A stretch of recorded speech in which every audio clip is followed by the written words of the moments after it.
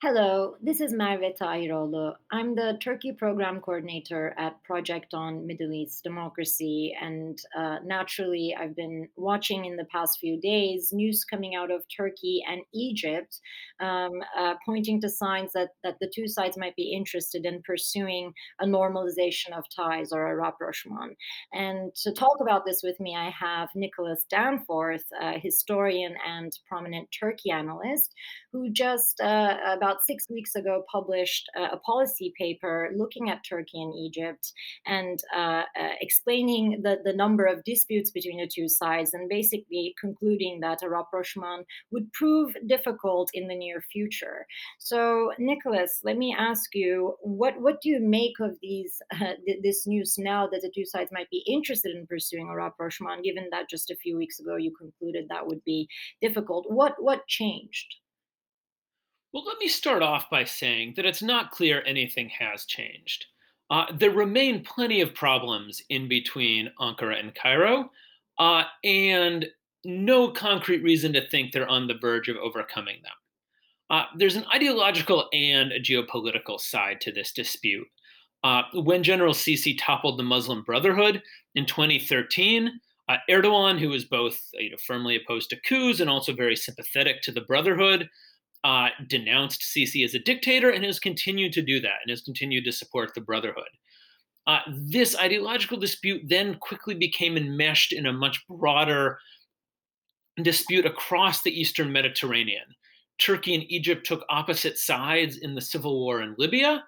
And Egypt then began working with Israel, Cyprus, Greece as part of the Eastern Mediterranean Gas Forum, a grouping designed to exploit the region's newly discovered natural gas resources and pointedly exclude Turkey.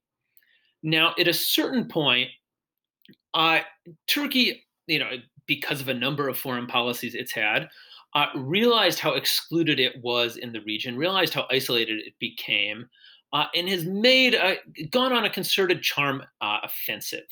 It's announced that it's going to try to improve ties with Israel, that it's going to try to improve ties with the Gulf, with the United States, with Europe, even more optimistically with Armenia. And yet the substance remains very much lacking. You saw the other day that Turkish Foreign Minister Mevlut Çavuşoğlu announced that Turkey was on the verge of signing a maritime delimitation agreement with Cairo. Egypt was very quick to dismiss this and say there was actually no talk of this. And this follows a pattern that we've seen in all of these supposed rapprochements that Ankara has launched. The Turkish government announces that it's prepared to improve ties with any number of countries, that it's on the verge of a diplomatic reset with them. And then it turns out that the other side doesn't know anything about it. This is just propaganda put out by Ankara. So, again, anything could happen. There are good reasons that Turkey and Egypt may want to improve ties.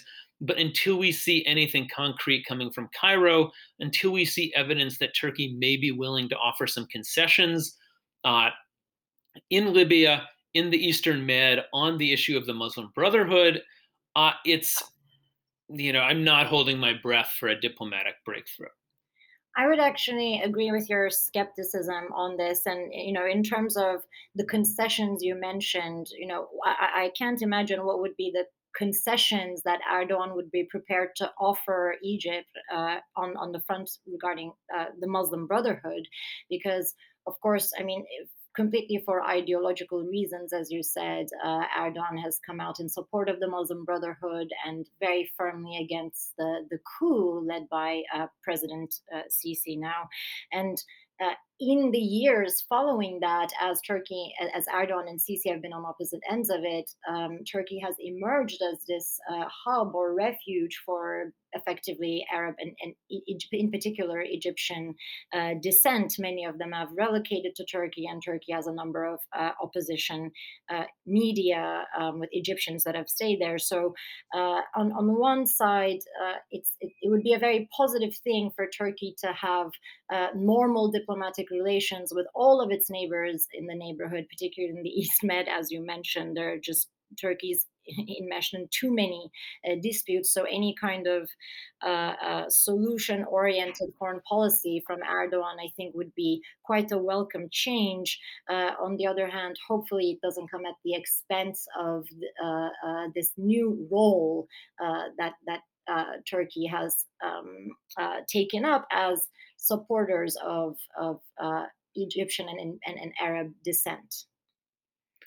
It's ironic to see that Ankara is now in the position that the United States has long found itself in, of being torn between standing up for its democratic values, however they're understood, and actually betraying those for the sake of better relations with an authoritarian government in Egypt.